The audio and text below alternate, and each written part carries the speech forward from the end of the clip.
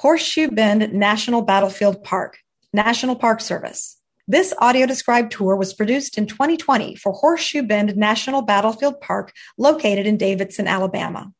In March of 1814, at the end of the Creek Indian War, a fierce battle took place between Red Stick Creek warriors and U.S. troops and their Indian allies. The war had significant consequences for the Creek and Cherokee nations, as well as the United States, that are still evident today. The tour is narrated by Kristen Price Wilson and Patrick LeGreed. Track 1. Welcome and device instructions. Welcome to Horseshoe Bend National Military Park and the audio-described tour of our visitor center exhibits. The audio-described tour includes 27 tour stops, and most audio tracks are less than 2 minutes each. Throughout the tour, I will provide all directions and descriptions. A male voice will read any panel text. Just so you are aware, we have tried to make the tour as thorough as possible. However, not all items or images are described in detail. To hear the next track, titled Visitor Center Orientation, enter the number 2 on your keypad. Track 2, Visitor Center Orientation.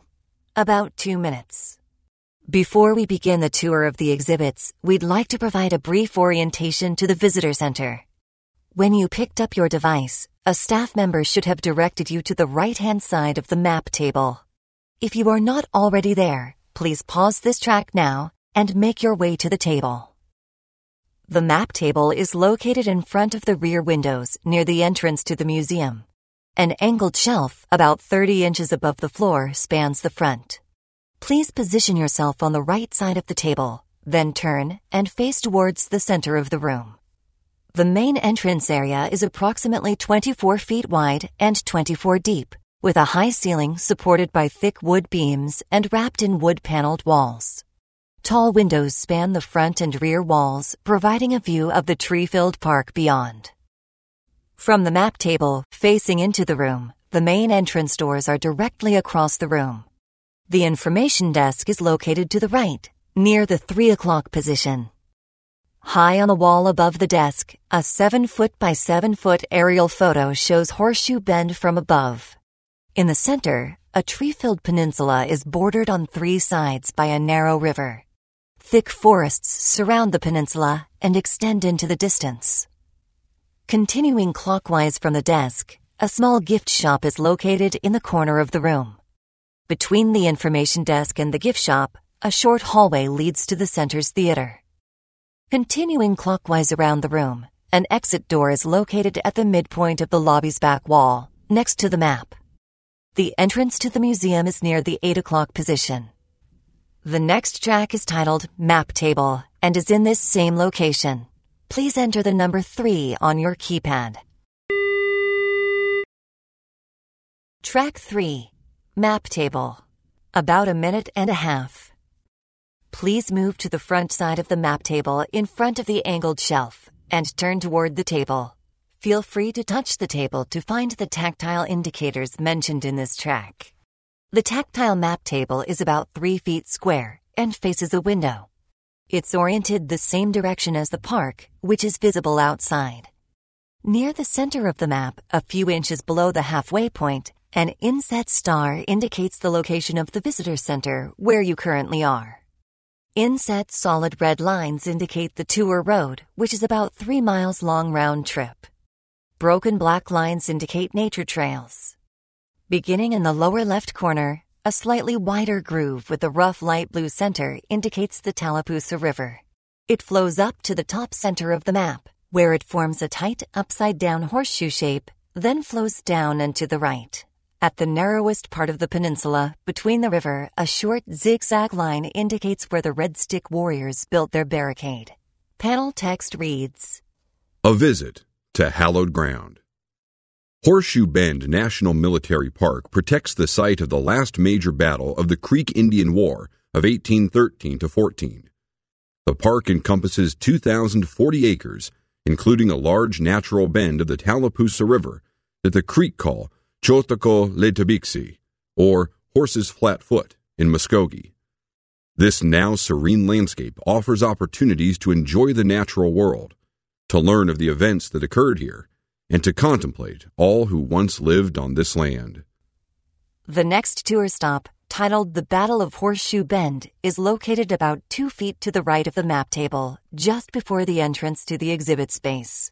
Once there, please enter the number 4 on your keypad. Track 4, The Battle of Horseshoe Bend, March 27, 1814. About a minute and a half. An exhibit panel about 7 feet tall and 3 feet wide reads, This quiet, secluded spot on the Tallapoosa River was the scene of a fierce battle between Red Stick Creek warriors and U.S. troops and their Indian allies. This decisive battle was the last major engagement of the Creek War of 1813 and 1814. Creek people from 6 towns took refuge here during the war. Known as Red Stick Creeks, they constructed a defensive barricade across the peninsula. On March 27, 1814, United States forces, including their Creek and Cherokee allies, attacked. Never before or since in U.S. history have so many American Indians lost their lives in a single battle. The war had significant consequences for the Creek Nation, the Cherokee Nation, and the U.S. that are still evident today. Since the 1950s, Horseshoe Bend National Military Park has been protected by the National Park Service and memorialized in partnership with the Muskogee Creek Nation in Oklahoma, the Porch Band of Creek Indians in Alabama, and other affiliated tribal governments. The next stop, titled Gallery Overview, is located in the museum. Turn with this panel on your left side, then move forward about 2 to 3 feet. After you pass through an open doorway, turn left and stop. Then enter the number 5 on your keypad. Track 5, Gallery Overview. Just over a minute. Please turn with your back to the wall facing into the room. The Visitors Center's museum is an open space about 33 wide and 24 deep. The exhibits, located clockwise along the room's exterior walls, tell the story of the area's original inhabitants, the lead-up to the war, the battle and its aftermath, and the life of Muskogee people today.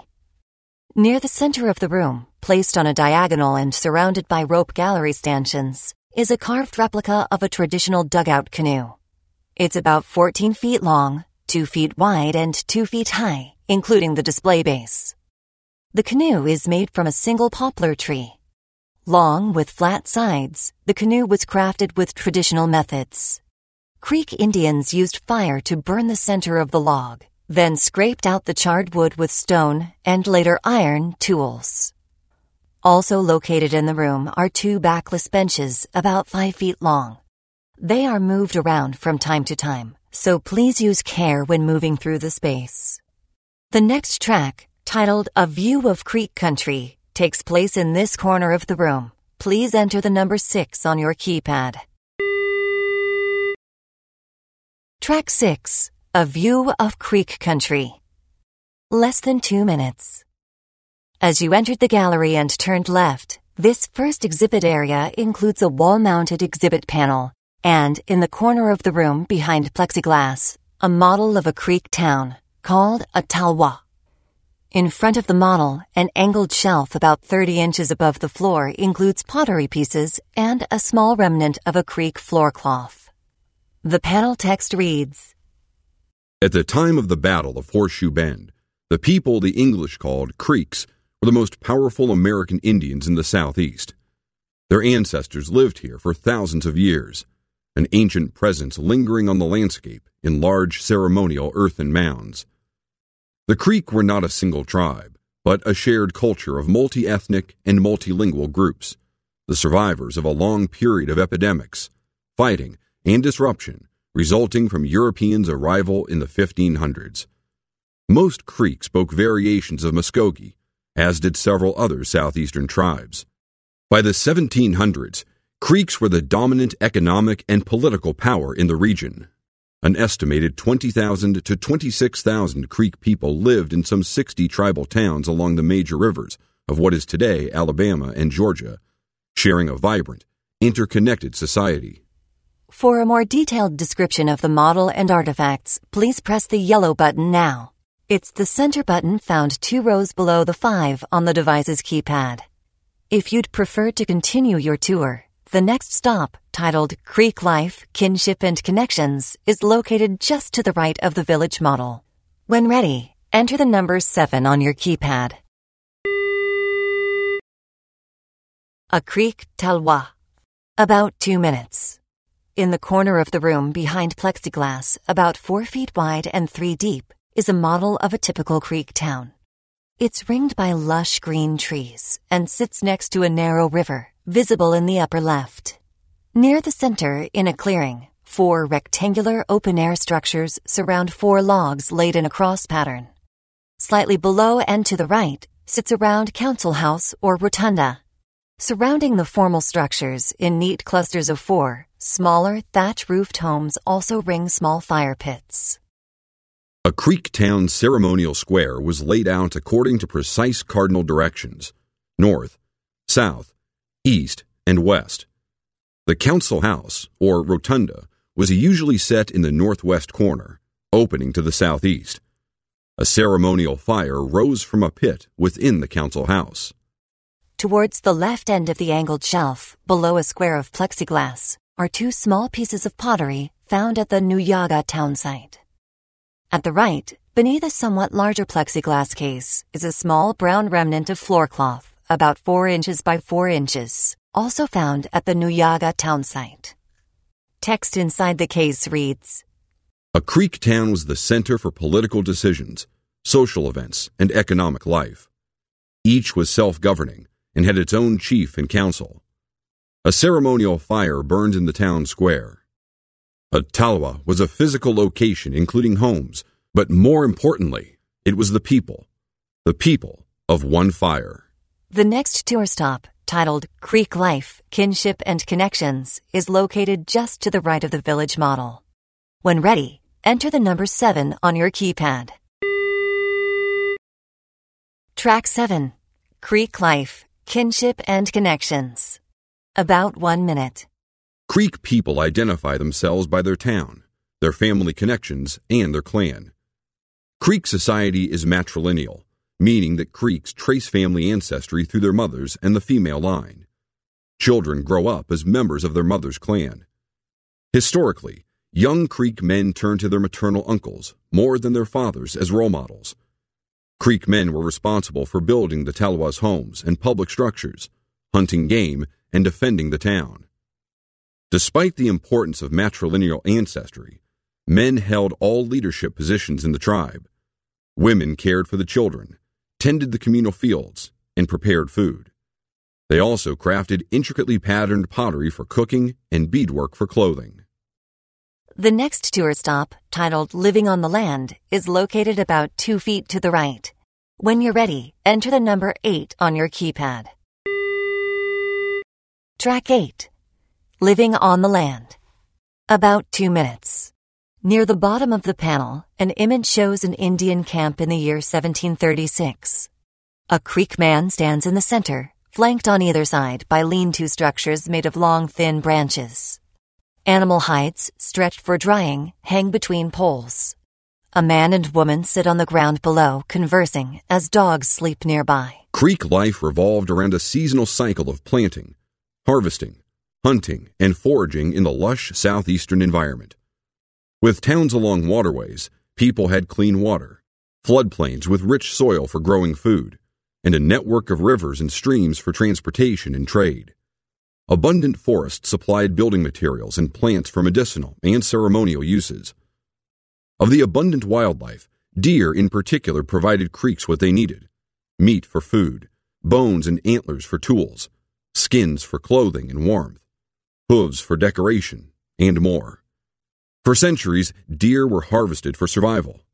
As trade with Europeans grew, the demand for deerskins increased, and Creek hunters responded with an increased supply. A touchable section of deerskin hangs at the lower right side of this panel. Until deer populations declined, Creek hunters and traders sent as many as 200,000 deerskins a year to England, where deerskin became finely crafted leather gloves, hats, and bookbindings.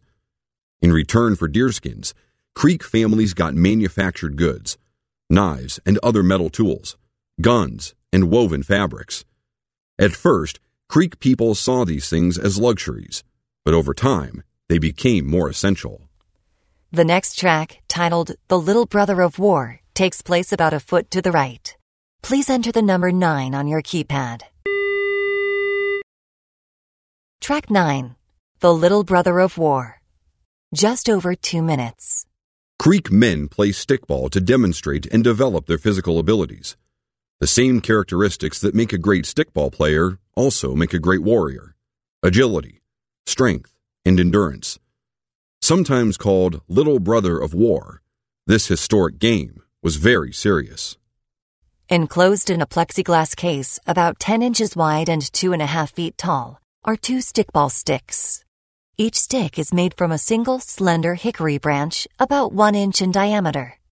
At the top, the branch is turned back on itself, then laced in an X pattern with leather strapping, creating a small pocket about 2 inches wide and 6 inches long. A small leather-covered ball, with stitching similar to a baseball, sits in the center of the pocket. Players gather on a field more than 100 yards long with 2 poles at each end. Using 2 pocketed sticks, typically made of hickory, to control a small ball, players attempt to move the ball downfield, maintaining control or passing to another player. Using the sticks to toss the ball through the 2 poles of the opposing team scores a goal. Muskogee people still play stickball using sticks nearly identical to that used in the 18th and 19th centuries. About 3 feet to the right, enclosed in another plexiglass glass, is a Chief's grade trade musket about 4.5 feet tall. The dark wood stock is unadorned. A thin wooden ramrod is mounted below the long, slender barrel. The first white contacts with the Creeks sparked an influx of goods: guns, metal tools, clothing, whiskey, and rum. The Red Sticks sought and used a variety of firearms to supplement their traditional weapons. The next tour stop, titled A Creek Treaty with a New Nation, is located between the cases holding the stickball sticks and the musket. When you're ready, enter 10 on your keypad. Track 10, A Creek Treaty with a New Nation. About 2 minutes. In the late 1700s, Creek leaders across the Southeast faced increased pressure from the newly formed country at their doorstep, pushing west, hungry for land. Britain's 13 American colonies had declared their independence in 1776, becoming the United States of America and winning the American Revolution in 1783. At the war's end, Britain ceded the Creek territory it claimed to the newly formed USA. Within months, white citizens and enslaved Africans in the new state of Georgia began moving into this Creek territory.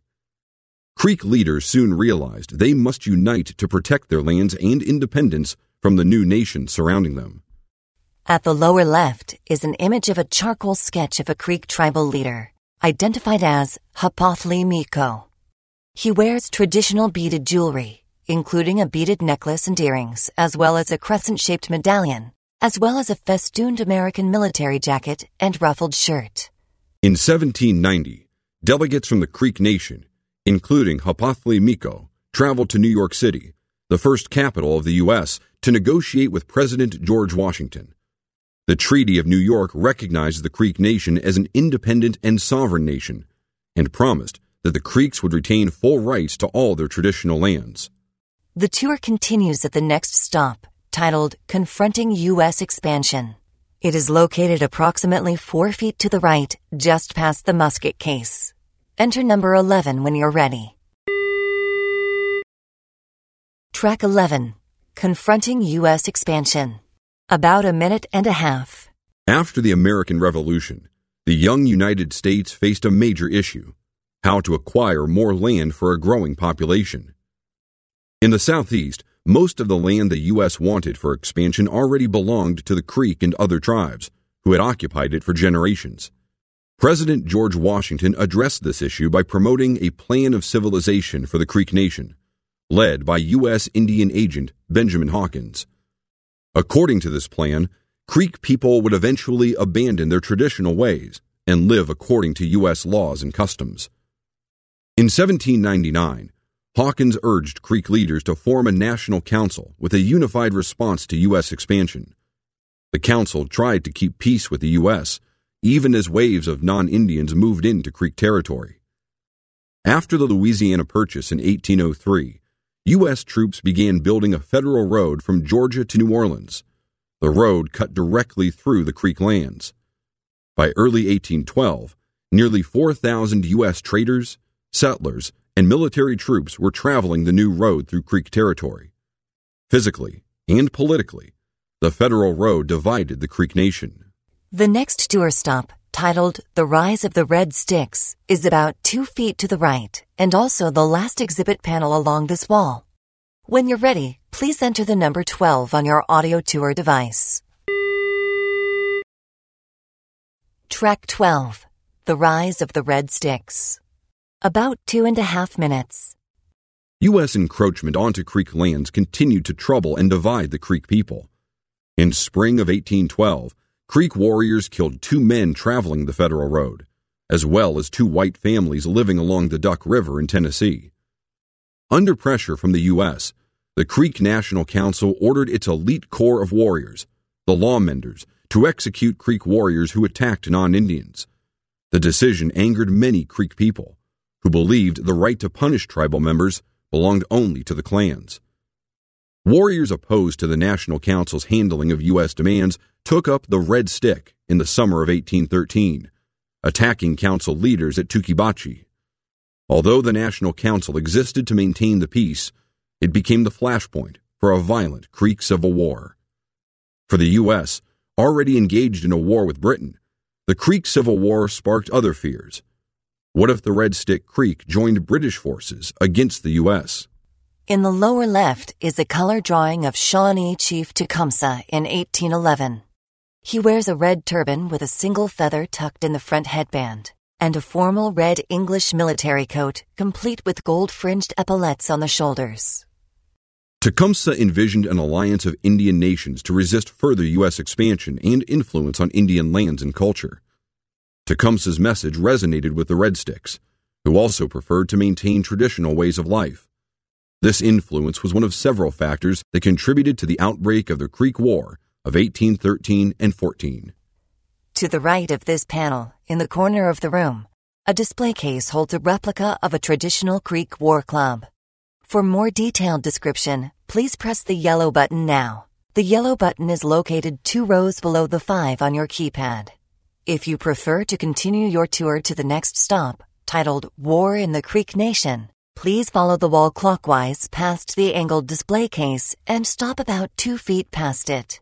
Once there, enter the number 13 on your audio guide keypad. The Red Stick of War. About 1.5 minutes. Inside the case, behind plexiglass, is a carved wooden club about 2 feet long and displayed vertically. The narrow end, at the bottom, is round and molded to fit a man's hand, with a slight expansion at the base to prevent it from slipping from his grasp. As it curves towards the top, it flattens and expands, appearing somewhat diamond-shaped at the top, with hard points at the end and on the right leading edge.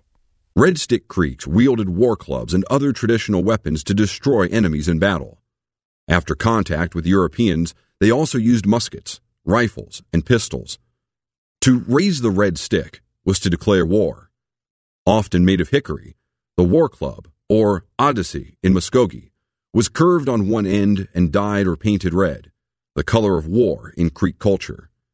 Sometimes a small blade made of iron, steel, or bone was attached to the head to inflict greater injury. An angled shelf on the front of the case has a round push button towards the right side.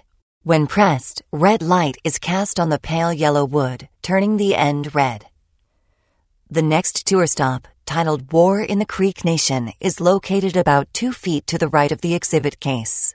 When you're ready, enter the number 13 on your audio guide keypad. Track 13, War in the Creek Nation. About 1.5 minutes. The outbreak of violence within the Creek Nation and fear that violence would extend into surrounding U.S. lands escalated tensions in the region. On July 27, 1813, militia from the Mississippi Territory attacked a Red Stick supply convoy at Burnt Corn Creek, killing 10 people. An image in the lower third of the panel shows a block print of an Indian attack on a fortified settlement. Dozens of Red Sticks, wielding hatchets, knives, and muskets, attack white settlers. In the lower left, a shirtless warrior holding a knife crouches astride an unconscious white woman lying on the ground. Near the center, a uniformed U.S. soldier holds a white woman in his arms as she leans into his chest. At right, amidst the chaos, a young boy looks on in fear. On August 30th, 1813, Red Sticks retaliated by attacking Fort Mims, a fortified settlement, killing more than 250 people and capturing 100 more. Among the dead were many Mississippi Territory militiamen, enslaved African Americans, women, and children. Only a few escaped the attack. Headlined as the Fort Mims Massacre in the U.S. press, the attack outraged many Americans. The Fort Mims attack transformed what had been an internal Creek civil war into a U.S.-led war against the Red Sticks.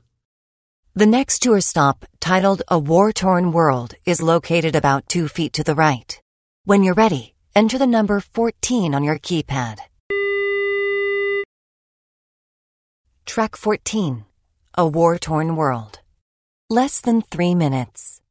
The Creek War of 1813 and 14, also referred to as the Red Stick War, eventually included U.S. troops and militia from Tennessee, Georgia, and the Mississippi Territory, as well as Creek and Cherokee allied forces against the Red Stick Creeks.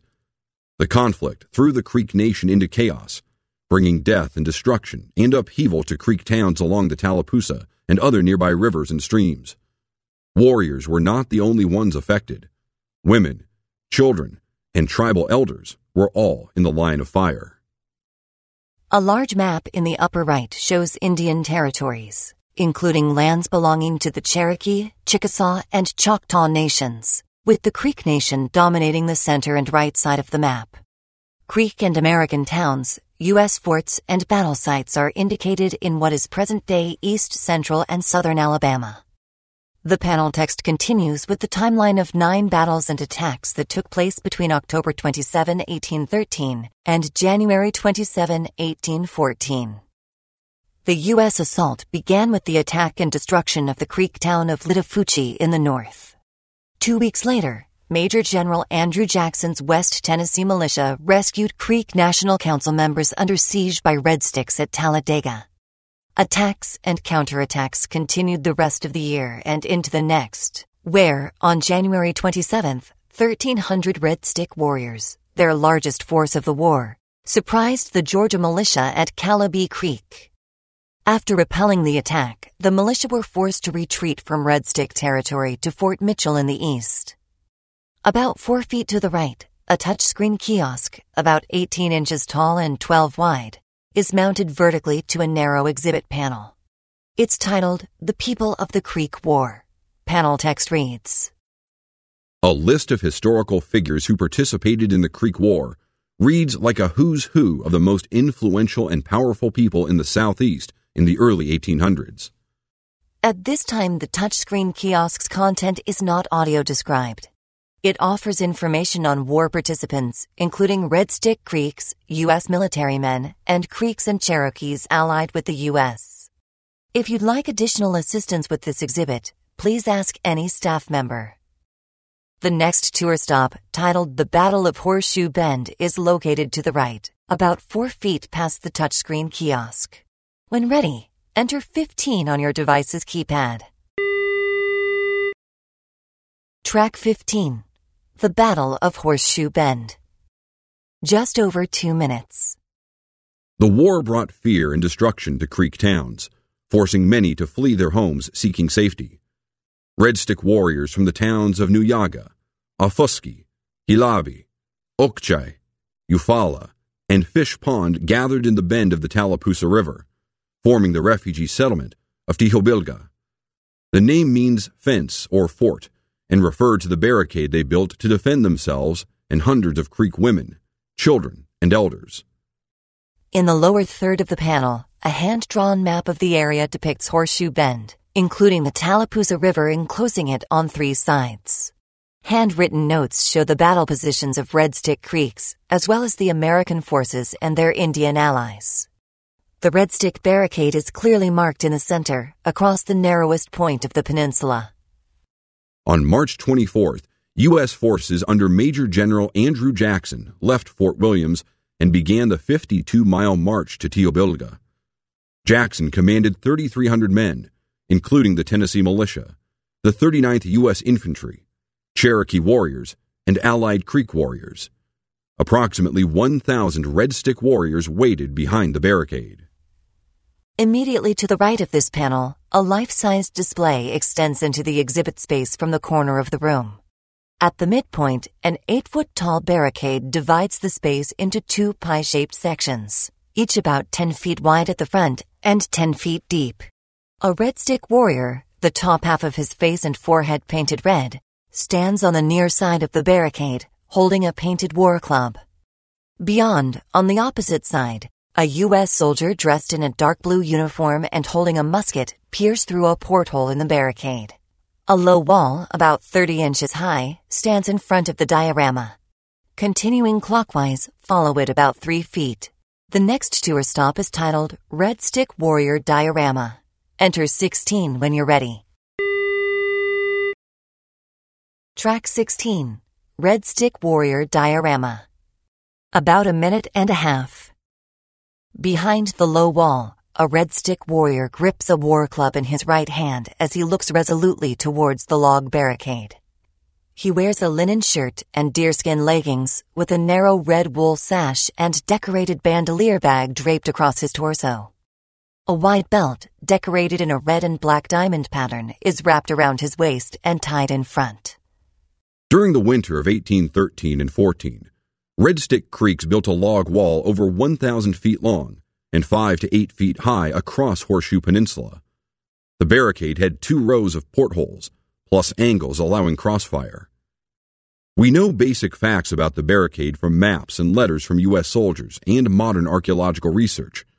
However, we do not know its exact layout or how it was constructed. The reconstruction here incorporates the wall's known features to communicate the strength and power of the structure. The barricade replica, which sits at the right end of the low wall, can be touched by visitors to give a sense of its size and mass. Towards the left end of the wall is a 4-sided rail-mounted tumbler with text that describes the events that took place the morning of the battle. To hear that text read aloud, please press the yellow button now. It's located 2 rows below the 5 on your keypad. If you'd like to continue your tour, the next stop, titled U.S. Soldier Diorama, is located on the opposite side of the barricade. Continuing to the right, move around the barricade, then enter the number 17 on your audio guide device. The morning of the battle. About 2 minutes. March 27th, 1814. 6:30 a.m. to 10:30 a.m. Preparing for battle. With 700 mounted militia led by Brigadier General John Coffee, 100 Allied Creek led by William McIntosh, and 500 Cherokee warriors, the U.S. forces crossed the Tallapoosa downriver and took up positions across the river from Teobilga. Jackson positioned the remaining 2,000 soldiers of the 39th Infantry and Tennessee Militia in front of the barricade. Approximately 1,000 Red Stick warriors with Ofuskie Chief Manawe waited behind their fortification ready to defend their land and people. 10:30 a.m. to 12:30 p.m. Cannon bombardment. The barricade was designed so that U.S. forces could not make a direct assault without facing many casualties. Jackson placed 2 cannons high on the hill, about 80 to 100 yards from the barricade. This artillery began a steady fire, attempting to knock down the defensive structure. The U.S. artillery consisted of a 3-pound and a 6-pound cannon, named for the weight of the cannonballs they fired. For 2 hours, the cannons fired more than 70 shots on the barricade, with little effect. 11:30 a.m. Cherokee Crossing. Cherokee warriors waited along the bank across from Teobilga as shots from U.S. artillery rang out. Acting without orders, 3 Cherokee warriors, led by a warrior called the Whale, or Tukwa in Cherokee, swam across the river and captured Red Stick canoes stationed on the bank. Using the canoes, Cherokee and Allied Creek warriors began a rear assault on the Red Sticks. The next stop, titled U.S. Soldier Diorama, is located on the opposite side of the barricade. Continuing to the right, move around the barricade, then enter the number 17 on your audio guide device. Track 17, U.S. Soldier Diorama. About a minute and a half. Behind the low wall, a U.S. soldier holds a 5-foot-long flintlock musket in his hands as he peers resolutely through a small porthole in the barricade. He wears a dark blue military coat, dark gray wool trousers, and a tall military hat. A canvas haversack and leather cartridge box is draped across his torso. On the left end of the low wall, an enclosed case holds items recovered from the Horseshoe Bend battlefield, including 2 small cannonballs, one about 2.5 inches in diameter, or about the size of a golf ball. The other is slightly larger, at about 3 inches. The case also includes a tomahawk or small hatchet about 14 inches long, with a wood handle and metal blade. Numerous projectile points, such as stone arrowheads, as well as small round musket balls. And powder measure, a small metal pouch used to carry gunpowder. At the right end of the railing is another 4-sided tumbler that tells the remaining events of the battle. To hear that text read aloud, please press the yellow button now. It's located 2 rows below the 5 on your keypad. If you'd prefer to continue your tour, the next tour stop, titled The End of the Creek War, is on the room's exterior wall immediately to the right of the diorama. When you're ready, enter 18 on your audio guide keypad. The Battle and the Aftermath. About 2.5 minutes. Assault on the barricade, 12:30 p.m. Jackson saw Allied Indian forces engaging Red Stick warriors behind the barricade. He gave the order to charge the barricade, delivered to the awaiting troops through a long drum roll. The 39th Infantry and Tennessee Militia began the frontal assault and breached the high wall. 12:30 p.m. to sundown. Hand-to-hand combat. The Red Sticks fought to defend their position at the barricade. The fighting was close, with bayonets, war clubs, and blades. Outnumbered 3-1 and facing assaults from the front and rear, the Red Sticks eventually lost their position, allowing the fighting to spread across the peninsula. Despite heavy losses, the Red Sticks refused to surrender. The U.S. attack continued until sundown. March 28, 1814, the morning after. More than 800 Red Stick warriors died at Horseshoe Bend, the largest number of American Indian deaths in a single battle in U.S. history. One of the few Red Stick warriors who managed to escape was the Okfuskee chief, Manahwe. On April 5th, Jackson reported that U.S. forces lost a total of 49 men, including 18 Cherokee and 5 Allied Creek. Another 152 men were wounded. Women and children. While some women and children from Teobilga evacuated downriver to Elkahatchee Creek, many remained in the refugee settlement during the attack. No accounts describe exactly what those in the village witnessed, but we know they felt the chaos and violence of the battle. Jackson reported, "I lament that 2 or 3 women and children were killed by accident." Colonel Carroll recorded the number of deaths as too many of them, women and children. While the number killed is unknown, 350 women and children were taken prisoner by the U.S. forces. The next tour stop, titled The End of the Creek War, is on the room's exterior wall immediately to the right of the diorama. When you're ready, enter 18 on your audio guide keypad. Track 18, The End of the Creek War. Less than 2 minutes. The overwhelming U.S. victory over the Red Sticks at Horseshoe Bend was the last battle of the Creek War. U.S. forces remained in the Creek Nation after the battle, establishing Fort Jackson at the confluence of the Cushaw and Tallapoosa rivers. On August 9, 1814, Jackson and 35 Creek chiefs, only one a Red Stick supporter, signed the Treaty of Fort Jackson. The treaty forced the Creek Nation to cede more than half their territory, just over 21 million acres, to the United States. The war had destroyed 48 Creek towns, including houses, property, livestock, and communal fields. Survivors were left homeless and starving. Some Creeks sought refuge in Florida among the Seminoles. Those who remained slowly began to rebuild their homes, their towns, and their nation. In the center of the panel, a map of the southeastern United States indicates the Creek Nation boundaries before and after the war. Before, Creek territory included most of south and central Georgia and what is now south and central Alabama. After the war, Creek land was reduced approximately by half to a small section of present-day East Alabama and west central Georgia. Additional panel text tells what happened to Andrew Jackson and Red Stick Chief Menahui after the war. To hear this text read aloud, please press the yellow button, 2 rows below the 5, now. If you'd prefer to continue your tour, the next tour stop, titled Power Shift in the Southeast, extends at a right angle from the right side of the panel. Simply turn to your right and enter the number 19 on your keypad.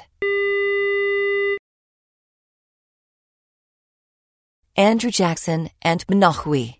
Less than 2 minutes. Andrew Jackson was promoted to Major General in the U.S. Army for his leadership during the Creek War. On January 8, 1815, he led U.S. forces to victory against the British at the Battle of New Orleans. His victories in the Creek War and at New Orleans brought him national fame. Jackson used this fame to launch his political career. In 1828, he was elected the 7th President of the United States. Early in his first term, he proposed and helped pass the U.S. Indian Removal Act of 1830. Throughout his presidency, Jackson worked to remove American Indians from U.S. states, including the Cherokee and Creek Indians who helped him to victory at the Battle of Horseshoe Bend. Menahui led the Red Stick Warriors at Horseshoe Bend, where he was badly wounded. One of the very few Red Stick warriors to survive the battle, he slipped into a canoe that night and traveled downriver to safety. After the war, Menahui continued to be a respected leader. As a lawmender for the National Council, he helped execute the prominent Creek leader William McIntosh, after McIntosh illegally negotiated the Treaty of Indian Springs, ceding Creek land to the state of Georgia. In 1826, Menahui and the National Council traveled to Washington, D.C., to get the Indian Springs Treaty nullified by the U.S. government. Menahui's power did not make him immune to removal. While little is known of his journey, in the 1830s, he left the land he fought so hard to keep, relocating to Indian Territory in the West. The next tour stop, titled Power Shift in the Southeast, extends at a right angle from the right side of the panel. Simply turn to your right and enter the number 19 on your keypad. Track 19. Power Shift in the Southeast. Less than 2 minutes. The availability of former Creek lands prompted a wave of Alabama fever, as thousands moved there seeking cheap land and rich soils to cultivate cash crops, such as cotton. The non-Indian population increased dramatically, from 9,000 in 1810 to 128,000 in 1820. At the same time, these aspiring planters brought enslaved African Americans with them to work the land, increasing the domestic slave trade in the region. Alabama became the 22nd state in 1819. Treaties and extension laws. In the years following the Creek War, the Creek National Council worked to preserve Creek lands and maintain Creek political power across the region.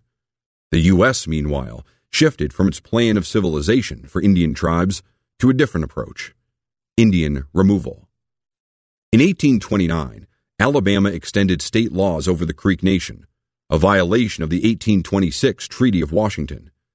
The Creek National Council protested to newly elected U.S. President Andrew Jackson. All we want, we expect, and all we desired is the complete fulfillment of that treaty. President Jackson responded that if the Creeks remained on their land, they would be subject to Alabama laws, but if they moved west, they would be free to live according to their own laws. A year later, with President Jackson's strong backing, the U.S. Congress passed the Indian Removal Act of 1830. The 1830 Act began a period of major upheaval and heartbreaking changes for Creeks and other southeastern tribes. The next tour stop, titled The Whale Rifle, is at an exhibit case located at the right end of this panel. To get there, continue about 4 feet to your right, then turn left at the end of this exhibit panel. Once you're there, enter 20 on your audio guide keypad. Track 20, The Whale Rifle. Just over a minute. A 5-foot-tall rifle is displayed inside a narrow plexiglass exhibit case. The elegant dark wood body is simple and polished smooth, while the silver lock and brass trigger guard are decorated with elaborate scrollwork. In 1816, U.S. President James Madison ordered a commemorative rifle to be made for the whale, or Tuqua, in Cherokee, one of the Cherokee warriors who fought with the U.S. and who also led the rear attack on Teobiliga. 2 rifles were ultimately made for the whale, but the historical record does not tell us whether he ever received either. An engraved silver plate is mounted to the side of the buttstock. It reads, Presented by J. Madison, President of the U.S., to Whale, the reward of signal valor and heroism at the Battle of the Horseshoe, March 1814. The next stop, titled Shrinking Creek Lands, is located on the opposite side of the previous stop. To get there, follow this exhibit panel around as it turns back to the left. Then, when you're ready, enter the number 21 on your keypad. Track 21, Shrinking Creek Lands. About 1 minute. In treaty after treaty, negotiations between the U.S. and the Creek Nation resulted in more land for the U.S. and less for the Creek. Slide the panels to learn more. Sliding panels at the left of the exhibit reveal section after section of Creek land ceded to the U.S. government through 14 separate treaties signed in the nearly 100 years between 1739 and 1832. The 1832 Treaty of Washington dissolved the Creek Nation's tribal holdings and allotted ownership of parcels of land to individual Creeks. The Creeks signed the treaty in a final attempt to keep their remaining homelands in Alabama. However, land speculators exploited many Creek, cheating them out of their land. The next stop, titled Creek Removal, takes place at a panel to the immediate right, once again along the room's exterior wall. Simply turn to your right and enter 22 on your keypad. Track 22, Creek Removal. About 2 minutes. For thousands of years, the Creek people and their ancestors had lived in the Southeast. Now, only 50 years after the founding of the United States, the entire Creek Nation faced forced removal from its ancestral homeland. Despite a second Creek War in 1836 and 1837, Creek resistance was at an end. After this second round of fighting, some participants were captured, chained together, and forced to walk most of the way to Indian Territory in present-day Oklahoma. Over the 20 years following the Battle of Horseshoe Bend, more than 23,000 Creek people were removed from their southeastern homeland. While exact numbers are not known, an estimated 3,500 Creek people died due to the removal programs of the U.S. government. Once in Indian Territory, the transplanted Muskogee Creeks had to recreate sources of livelihood, restructure their political system, and recover from years of war and dislocation. Despite the brutalities of removal, sometimes called the Trail of Tears, Muskogee Creek from 44 Talwas carried their ceremonial town fires with them, reestablishing the Talwas in Indian Territory, present-day Oklahoma. In the lower section of this panel is a painted image titled Last Journey by Jerome Tiger. Against a stark white background, American Indians, with their heads bent and shoulders deeply hunched forward, walk or ride exhausted horses through the snow toward an empty horizon. At the lower left, in the foreground, a lone figure lies face down in the snow. To the right, in the corner of the room, an angled exhibit holds an interactive touchscreen kiosk titled Voices from the Muskogee. It includes interviews with Creek men and women as they remember the past, honor their ancestors, and share contemporary stories from Muskogee people. The kiosk is currently not audio described. Please ask any staff member for assistance.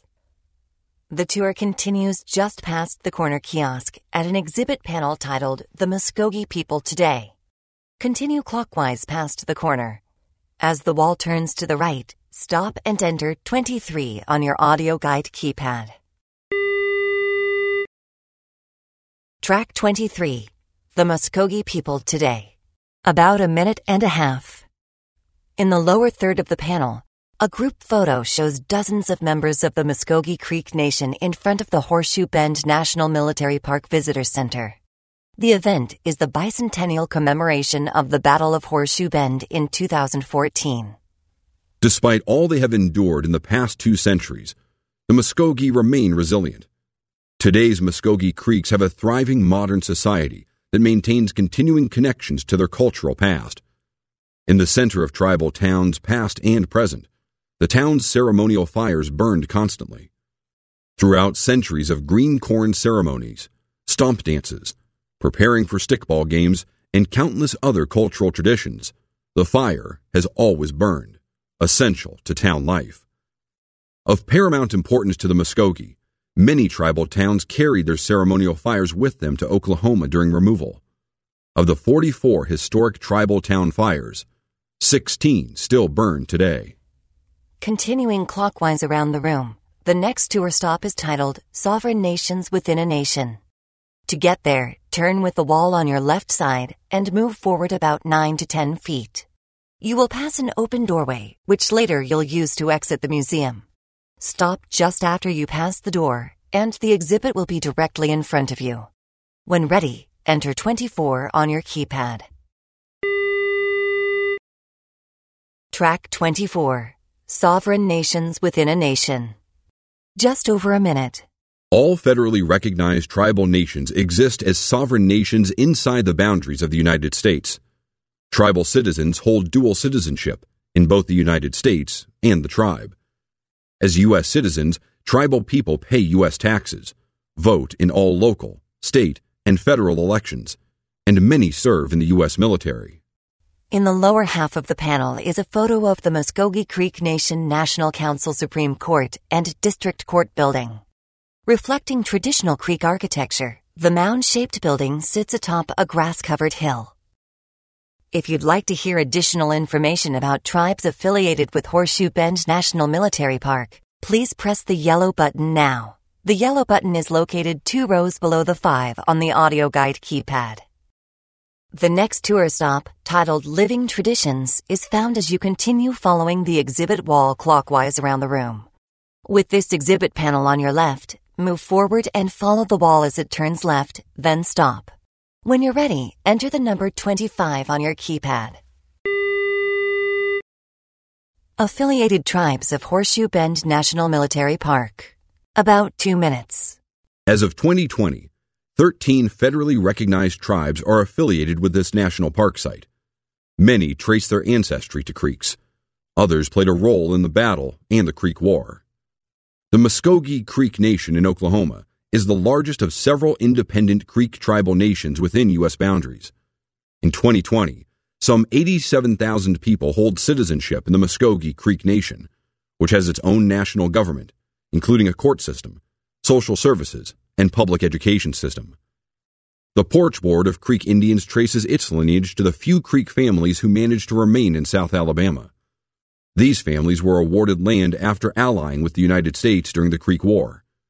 In 1984, the Porch Band of Creek Indians, whose reservation is in Escambia County, became the only federally recognized tribe in Alabama. A small angled shelf extends in front of the right lower edge of the exhibit panel. It reads, Other Creek groups include 3 independent tribal towns in Oklahoma: the Alabama Quasarte Tribal Town, the Kelegi Tribal Town, and the Topthotco Tribal Town, as well as the Quasadi Tribe of Louisiana and the Alabama Quaswade Tribe of Texas. Additional affiliated tribes include Cherokee Nation, Eastern Band of the Cherokee Indians, Miccosukee Indian Tribe, Seminole Nation of Oklahoma, Seminole Tribe of Florida, United Kituwa Band of the Cherokee Indians. The next tour stop, titled Living Traditions, is found as you continue following the exhibit wall clockwise around the room. With this exhibit panel on your left, move forward and follow the wall as it turns left, then stop. When you're ready, enter the number 25 on your keypad. Track 25, Living Traditions. About 2 minutes. On the right end of this exhibit panel, just past a small angled shelf about 30 inches above the floor, panel text reads, Muskogee cultural traditions remain a central part of Creek life today. The Green Corn Ceremony, or Poshkita, is an annual multi-day ceremony in late summer that celebrates the corn harvest and a new year. It is not only a time of celebration, but an occasion for renewal and forgiveness. During the Poshkita and other cultural events, participants perform traditional stomp dances. Walking in line around a fire, a leader begins a song with a call and receives a chorus of men's voices in response. The women, wearing leg rattles, stomp as they walk, producing a distinctive rhythm that accompanies the call and response of the song. Near the center of this exhibit wall, above the angled shelf, Muskogee can shakers are displayed inside a plexiglass case. Each shaker is made of tin cans, such as soup cans, stripped of their original labels, filled with rocks, and wired together in 5 stacks of 4 cans each. The stacks of cans are, in turn, wired to leather straps at the top and bottom that tie around the dancer's lower legs. In a nearby freestanding exhibit case, traditional turtle shell rattles are displayed under plexiglass. 8 shells, each about 4 inches wide and 8 inches long and drilled with multiple holes, are fastened together with leather cord. The groups of shells are in turn fastened to leather straps that tie around the dancer's lower legs. The next stop, titled The Muskogee Language, is located around the corner from this panel. With the exhibit on your left, move forward, turn left, and stop. When you're ready, enter 26 on your audio guide keypad. Track 26, The Muskogee Language. About 1.5 minutes. On the right side of the panel, a round medallion shows a man and boy in silhouette, sitting beneath an open shelter in front of a warm fire. The man points to the distant hill-covered horizon. Encircling the image are the words Muskogee Language Preservation Program. Below their feet, text reads, Learn it or lose it. 200 years ago, Muskogee was the most commonly spoken language in the Creek Nation. British traders first used the term Creek to identify the Muskogee people along the Ogeechee Creek, which is the present-day Ocmulgee River in Georgia. English speakers continued to use the word Creek for the tribal towns in Alabama and Georgia. The name became so pervasive that the terms Creek and Muskogee were often used interchangeably to describe both the people and their language. Today, the Muskogee language is still found across Alabama and Georgia, in towns, counties, creeks, and rivers named hundreds of years ago. Variations of town names can also be found in Oklahoma, where the Muskogee people reestablished many tribal towns with names from their southeastern homeland. Today, in the Muskogee Creek Nation, the Muskogee Language Program preserves the Creek language by connecting with tribal elders to teach modern Creeks their ancestral language. This concludes all of the tour stops located inside the Visitor Center's museum. Before you exit and return your device to the information desk, please enter 27 on your audio guide device. Track 27. Thank you for visiting. About 1.5 minutes. There are only 2 exits from the museum, and each return to the Visitor Center's lobby. One near the Muskogee Language exhibit, which is also where you first entered the gallery, and the other by the Sovereign Nations Within a Nation panel. At the Sovereign Nations exit, there is a wall-mounted kiosk inviting visitors to tell us what you think. The kiosk is not currently described, but we invite you to share your thoughts with the rangers and staff when you return your device. As you pass through the Sovereign Nations exit, a poem is displayed on an angled wall. It's titled Conflict Resolution for Holy Beings by Joy Harjo, U.S. Poet Laureate and member of the Muskogee Creek Nation. It reads, When we made it back home, back over those curved roads that wind through the city of peace, we stopped at the doorway of dusk as it opened to our homelands. We gave thanks for the story, for all parts of the story, because it was by the light of those challenges we knew ourselves. We asked for forgiveness. We laid down our burdens next to each other. please return your audio guide device to the information desk, which is located near the center of the room across from the museum exits. Our staff is delighted to answer any questions or offer any additional assistance you may need. On behalf of the National Park Service, thank you for visiting Horseshoe Bend National Military Park.